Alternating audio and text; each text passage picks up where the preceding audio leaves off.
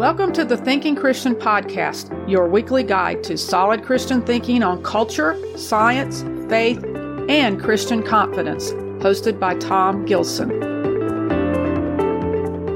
Hello, I'm Tom Gilson. We've been running a series at the Thinking Christian Podcast. This is the first one I'm doing on YouTube to go along with the other channels on which we've been playing for a while. The series has been a study in the book of Luke on Jesus, whom in my book, Too Good to Be False, I explain has characteristics that you just wouldn't expect from other great leaders, other religious founders. And it's a study in what Jesus didn't do in many ways. It's not your everyday Bible study, in other words. I'm not looking as much at what he did as what he didn't do. That proves to be unexpected when you ask the question that way. Now, up until now, the previous episodes in this series have been preliminaries about the coming of Jesus, and up through his childhood, about which we know enough to be interesting, but still relatively little. Here today, we're launching into the book of Luke and Jesus' own adult ministry.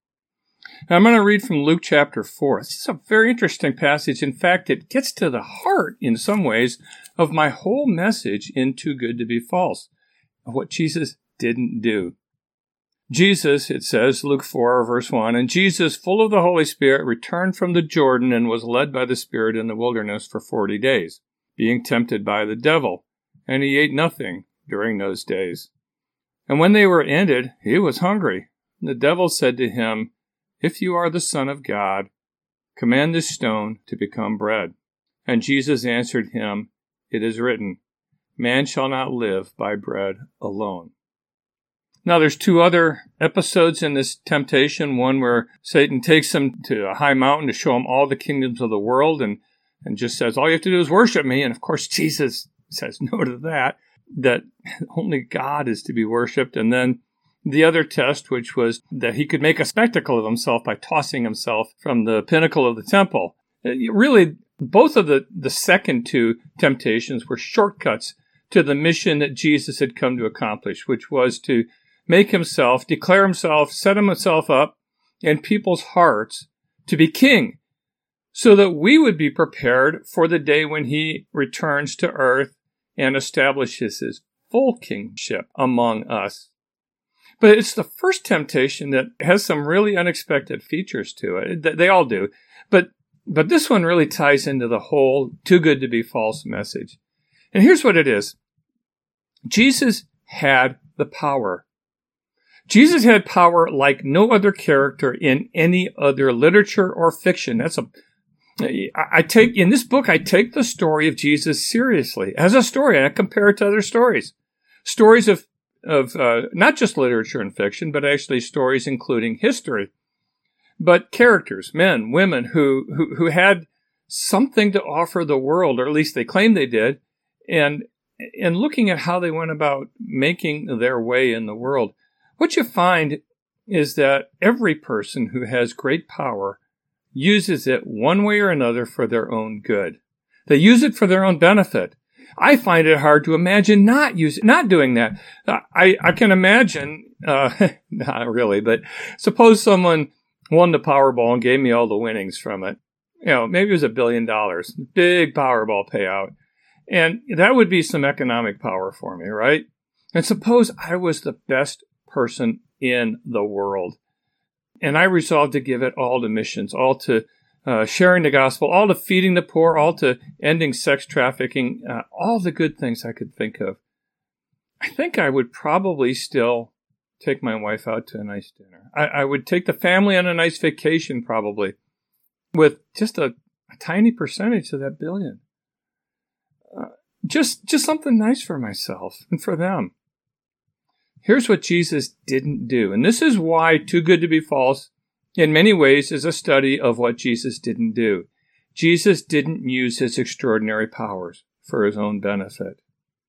Now, this is remarkable. This is unequaled. This is unparalleled. This is incomparable. This is Jesus standing alone among all the stories, all the great leaders, all the great religious founders, even the gods, even the Marvel heroes. No one is like him in this. He was hungry. My goodness, 40 days without food.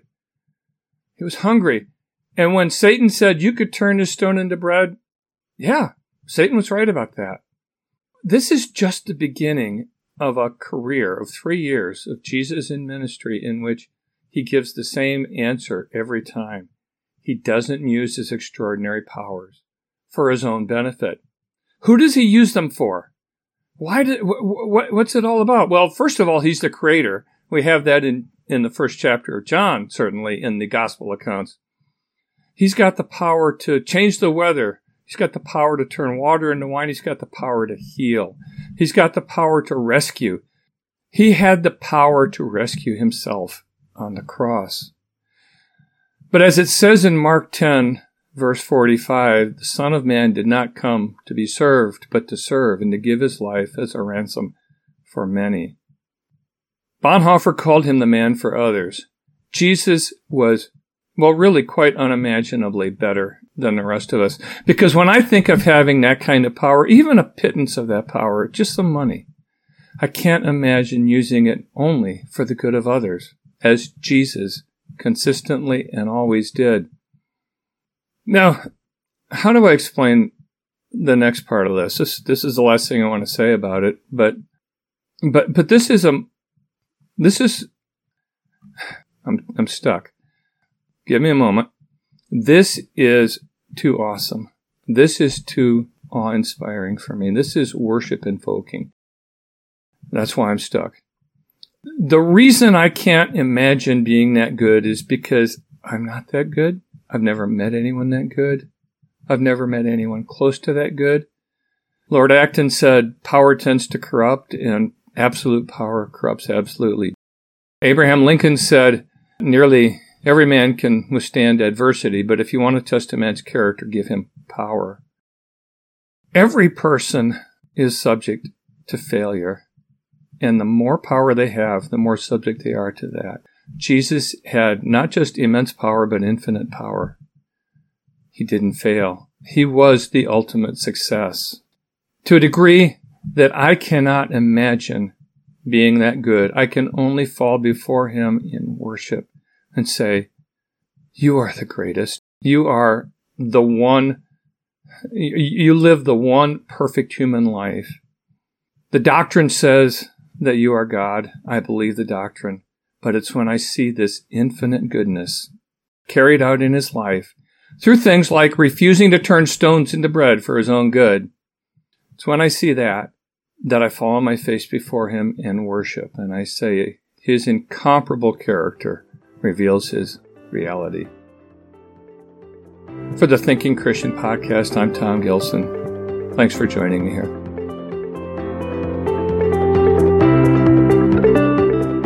The Thinking Christian podcast is copyright by Thomas Gilson.